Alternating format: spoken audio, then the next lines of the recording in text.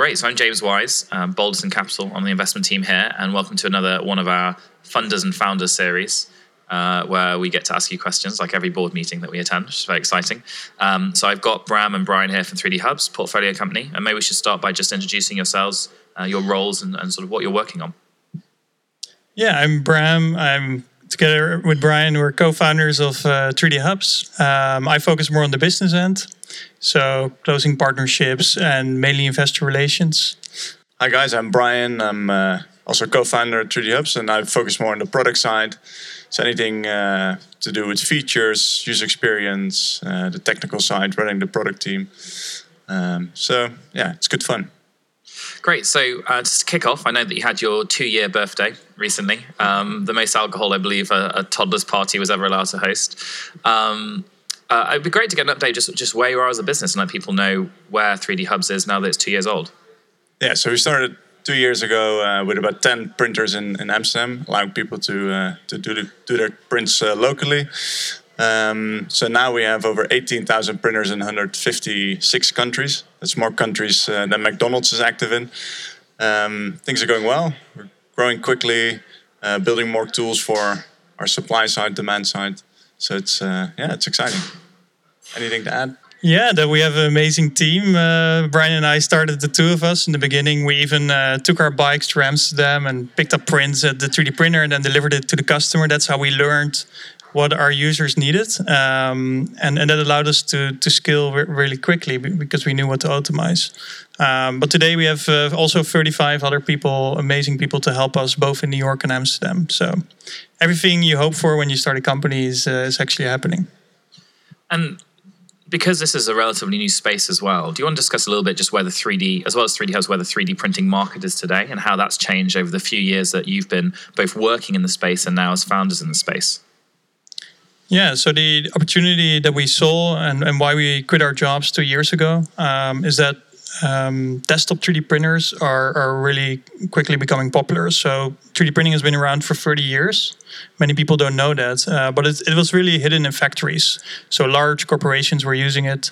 But now in the last few years, you see that there's a few 100,000 3D printers installed on desktops. And those are the ones that we make accessible to people all around the world. And today we provide over 1 billion people in the world with access to 3D printing within 10 miles of their home. So we're talking hyper-local production here. And the types of things that you see people producing today, I mean, how has that changed, I guess, since you started? And where, I guess, the big question is, where's it going to be in the next 2 years?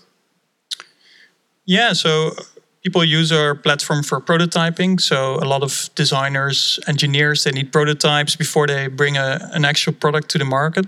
But we also see a trend that more and more consumers start using it. So 3D printing allows to design your own products, which is very cool and was not possible before.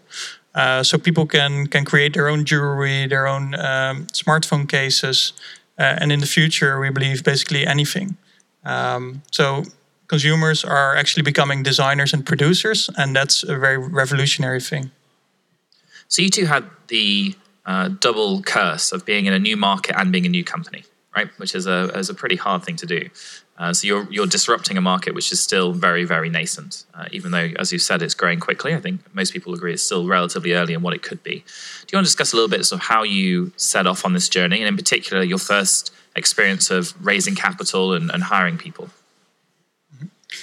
Yeah, we're in a pretty new market, and we also have a new angle to the market, which actually also, has some challenges because it's not as 3D printing is not as obvious yet as taking a taxi, which Uber, is driving on. But it also really helped us because when we started the company, there was basically no competition for what we're doing. There was no distributed 3D printing network. Around the time we started, there were about 10 others that also came popping up from different countries. But we really were able to outgrow them over the last 2 years. And in terms of raising capital, we were lucky enough to immediately come into the Rockstart Accelerator in Amsterdam. We had a background in design and 3D printing and engineering, but we didn't necessarily know everything about how venture capital worked. And these guys really helped us understand that and also connecting us to investors such as Balderton. It was actually the first investment I think we did in Amsterdam ever. We've subsequently done 2 more. Partly because, obviously you guys are great, but partly because it's the first time I think Amsterdam really had one of these accelerators. And it's not just the accelerator, I think it's the community being built around it, right? There's been great tech companies built out to Amsterdam before, but I think that the existence of some of these early stage accelerators really made it more accessible to international investors. So when choosing your early stage investors, what kind of mix did you look for? What kind of people did you look for? And what have you found useful since taking on that seed investment and the subsequent Series A? It's a good question. I think it's just like with dating. Like within 5 minutes, if there's a connection. We focus quite early on. Also on the vision. We have a very clear vision on where manufacturing is going to. And if that's not aligned with the investor's vision, then it's no use wasting each other's time. So that's definitely something we check for. Of course, we're looking at also expertise. So what other investments has an investor done? And for example, in online marketplaces, or maybe even 3D printing. And that's of course a big plus. So I think we spoke probably to 20, 30 investors in Holland, and it's not necessarily a waste of your time, I think, in the beginning if you talk to investors, because you learn what a good investor is, what a bad investor is. And we did that in the beginning, and that allows you to really pick out the ones that you want to work with. And also, if you're new to sort of the startup world and raising capital, you don't want to talk to the top tier firms the first time around. So you kind of want to smoothen your story, learn to ask the right questions, and then go to speak to the really good firms. And I think getting introductions from fellow founders is really the best thing to do, because they have experience, and if they recommend you, you're much more likely to get in. And they have their experience and their insights as well. So when those funding conversations have gone wrong, sort of what is the pushback that you often hear? Like, what are the things which to date you've struggled with getting the story across?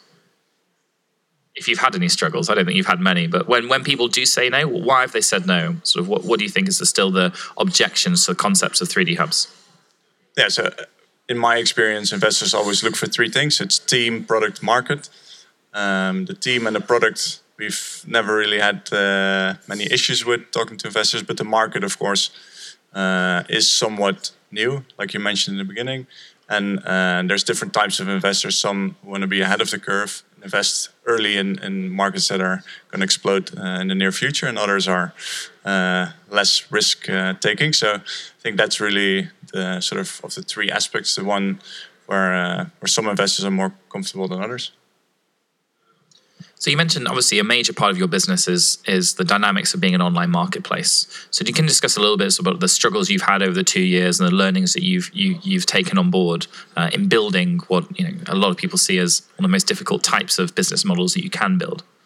Yeah, so I think we were quite lucky starting out. So we started with the supply side, as many marketplaces do, and we launched the Unlock Your City campaign, which kind of went viral. So we said we need 10 printers in every city that before we become active, basically. So we got the crowd to find those printers for us. So that allowed us to really grow very fast in the first couple of months. And then after we built the supply side, it became more about matching the demand and the supply side. So matching the customer with the right printer. And that's currently the phase we're now in. So we have 18,000 printers in 150 something countries. So really finding the best printer for the customer, whether he's a researcher at NASA or a student or just a jewelry designer who wants to have something printed. We really want to make it super easy for them to just find the right printer and have a good product printed for a nice price, fast. So it's really in the matchmaking side that we're doing a lot of cool stuff at the moment. So one of the areas that I find quite interesting about 3D Hubs is sort of the fan model, and how sort of my experience of it being a hub myself is that once you do print something, you basically turn the early adopters into advocates for you, right? Because not only do they get the product, but they often then are doing it because they want to understand 3D printing themselves. And ultimately, those people may also convert and become hubs themselves further down the line. I think what works really well is that with 18,000 hubs, we kind of have a sales force that's much more powerful than the 35 people we have in the office. So, and that's kind of our engine of growth. So supporting and facilitating those hubs to bring in customers, to do their own marketing, give them flyers, give them discount codes, whatever they need to sort of run their own shop, be an entrepreneur in 3D printing. That's, I think, where our key focus lies and our competitive advantage, because scaling up is easy. We don't have to acquire the printers or the hardware. We just grow where the demand is. So. And the big changes coming for 3D hubs, is there anything in the next sort of few 6 months, 12 months, 24 months that you're able to tell us about now and sort of give us an insight into how you see this marketplace going further? Well, I think what's super exciting is our API, which just launched not too long ago.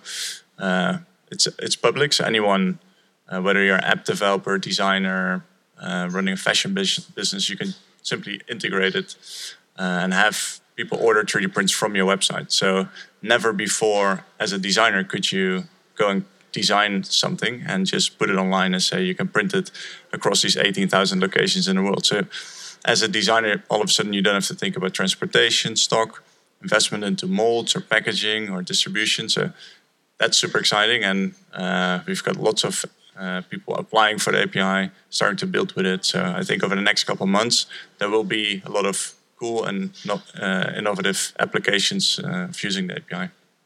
Yeah, I think that's a really interesting example, because, I mean, there are lots of marketplaces now which are looking at, rather than giving people infinite choice along their marketplace, they're actually trying to take out some of that choice and just make it super simple to get the right one for you via APIs. Uber's integrations into things like Sunrise Calendar and City Mapper, two of our companies, is really interesting. You can order one straight from the app rather than having to go into Uber. I think there's lots of, Airbnb, I think, have got an open API integration as well, help people find more relevant homes. How do you think that's going to play out? And how did you make the decision internally to pursue that? And what impact do you think it's going to have on your marketplace, as it were? Yeah, so a very important realization is that we have the production network. So we are able to 3D print anywhere around the world as close to the end user as possible. But just having 3D printing capacity is not enough, right? So people need to find or be able to create designs. And there's a lot of really good companies already doing that. So we said, let's not compete with these guys, but let's work together with them. And there's hundreds of platforms that are creating 3D printable content. And for all the leading ones, we're the production partner. So through our API, we're connecting their content to our production network. One example is Thingiverse, their world's largest online repository of 3D designs, and they have 700,000 of them. So you can now basically produce 700,000 designs across 18,000 locations in the world. That is not only in 3D printing, but in any other industry that has never really occurred. So that kind of use cases of the API are really unique. Yeah. But I guess you're not worried that people won't no longer be coming to the 3D Hub's website, right? They'll be using you more as a service rather than as a marketplace. Does that change the way you're building the business, types of marketing you do, the types of people that you hire? Yeah, I think that API part and 3dapps.com can work very well side by side. In whatever way we make 3dapps.com smarter and do smarter matching, of course, will also happen to the API. So it's not. I wouldn't consider it like two very separate entities. I think what's the reason why we're an essential part to this mix is that we're a matchmaker. So there's a lot of supply and a lot of demand. And I think what you'll see in the future is that you order cutlery designed online, printed in metal from a design warehouse who has a design to a hub that can produce nice shiny metal. Then next day you want custom fit earphones. So you get the design from somewhere. We connect you to the right hub for printing that. So there's a lot of I don't think there's a lot of repetition that you every day go to the same place and kind of cutting out the middleman is, I think, less of a threat to us because there's just so much fragmentation on both sides of the market. So our task is just to create a seamless connection between the two sides and make that super easy, like Uber did or Airbnb does. So one of the big challenges for any online marketplace is keeping people on the platform, right? And it's obviously, I think historically, there's been many people worried about the sort of the going around the platform issue, whether it's payment alone or it's for the full service. How have you tackled that historically, and sort of what do you have as in terms of recommendations for other people building marketplaces to solve the common issue? I'm a product guy, so I like to believe that if you build the right tool, that will in itself solve most of the leakage. Because if your tool is just the easiest way, the most comfortable way to do it, then most of the leakage will disappear.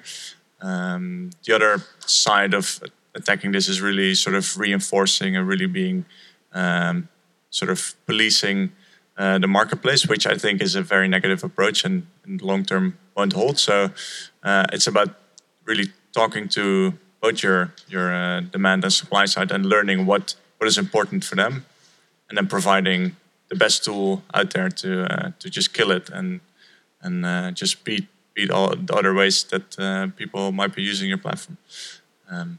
So for us, one example is that we know that email can sometimes be our competitor. So sending in an order through email is sometimes easier than using our website. So we decided to create an email to order flow. So you can use a unique email address and have an order on the platform. So in those simple ways, you can sort of beat the leakage, I think, by building a better product. So finally, final question for you guys. We are at Balderton here. We're investors in European entrepreneurs, European companies, which is both a blessing and a curse, I guess. A lot of people have got various reasons to be critical about European tech companies and various reasons to be excited. So what have you found have been the strengths of being based in Amsterdam, and sort of in terms of the future of the company, where do you think it's going to be built, and where do you think it's going to grow from? Nice question. I think the cool thing of being in a place like Amsterdam is that it's hyper-connected. So there's crazy amount of nationalities. There's very talented people coming from all across Europe, all across the world to Amsterdam because it's a hub. And same, of course, goes for London or Berlin. So if you start from Amsterdam, it's relatively easy to just tackle Europe and then decide to go overseas to the US. The other way around is a lot more difficult. Of course, if you just focus on the English-speaking markets first and then try to go into Europe, it's just a melting pot of different cultures and languages. So I think that's a big advantage of being in Europe. Maybe you have something to add to it. Yeah, I think in general, the Netherlands is really a great testing ground for new products, new companies. The market's like medium-sized, 17 million people. I hear more people speak English in the Netherlands than in England itself. Yeah, I can believe that. And we have, I believe, one of the highest internet usage in the world. So it's a really great testing ground. If you mess it up, you don't mess up the whole world. You just mess up Netherlands and you go to England, Germany, or the US. But if you're successful there, it's really easy. You're next to Germany, you're next to England. And people in Holland, because Dutch is such a useless language, speak many different languages, right? So we typically speak English, French, German. It's a great city, and I believe in Amsterdam city center, about 50% of the people are non-Dutch. So it's super international. I have to thank you guys for not making us hold board meetings in Dutch. It's been a big advantage for me. But thanks so much, guys. I think that's our time up. I would highly recommend anyone who wants to understand more about 3D printing or just try it out to obviously use the Balderton 3D printing hub whenever they're in London, or of course go on the 3D Hub's website and find the nearest location to them. There's content on the website, but also as mentioned on companies like Sketchfab or Thingiverse, you can also find content and download it directly or upload it to the website and see exactly what these guys are capable of. Thanks very much, Bram Brian, and hopefully we'll get to interview you on your 4th birthday as well.